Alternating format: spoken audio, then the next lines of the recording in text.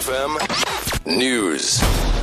Good morning. Bail has been set at 5,000 rand for the 50-year-old woman accused of snatching the baby being called Zephany Nurse at Groote Schuur Hospital 17 years ago. The woman, who cannot be named to protect Zephany, briefly appeared at the Cape Town Magistrates Court today. She's been ordered not to make contact with Zephany. The teenager is in the care of Social Development Department officials. The case has been postponed to the 29th of May to finalize investigations.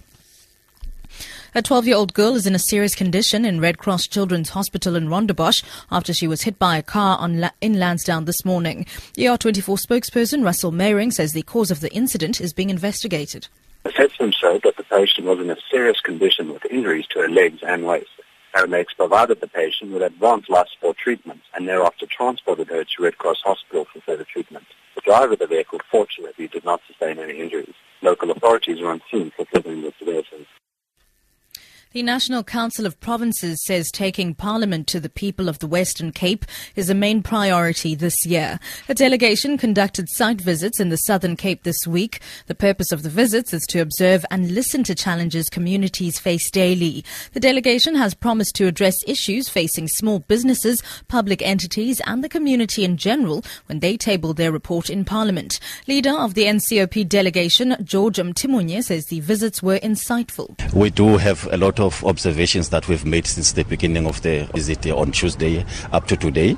We will be developing our report on the observations that we have made throughout the week, and a report will be availed to that effect. So we did engage with general public, and door-to-door was conducted in some settlements around here. So we did engage with communities, yes.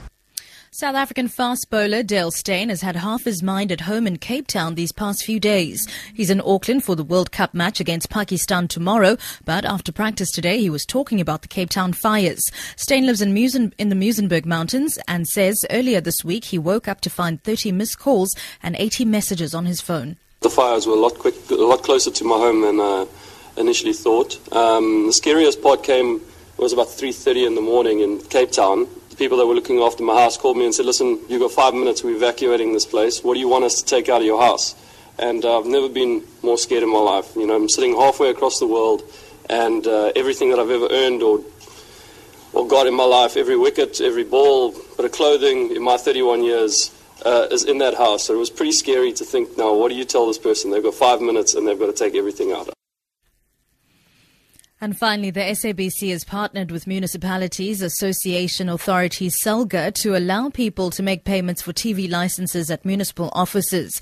The parties have also agreed that SALGA will advertise the agreement on SABC platforms. SABC COO Saudi Motswaneng. We believe that SALGA will play a very important role for our community to pay TV license. We are also saying SALGA should make sure that in all municipalities they engage their municipalities so that we have offices in those municipalities where people can go and pay TV license near where they stay. For Good Hope FM News, I'm Sibs Matiela.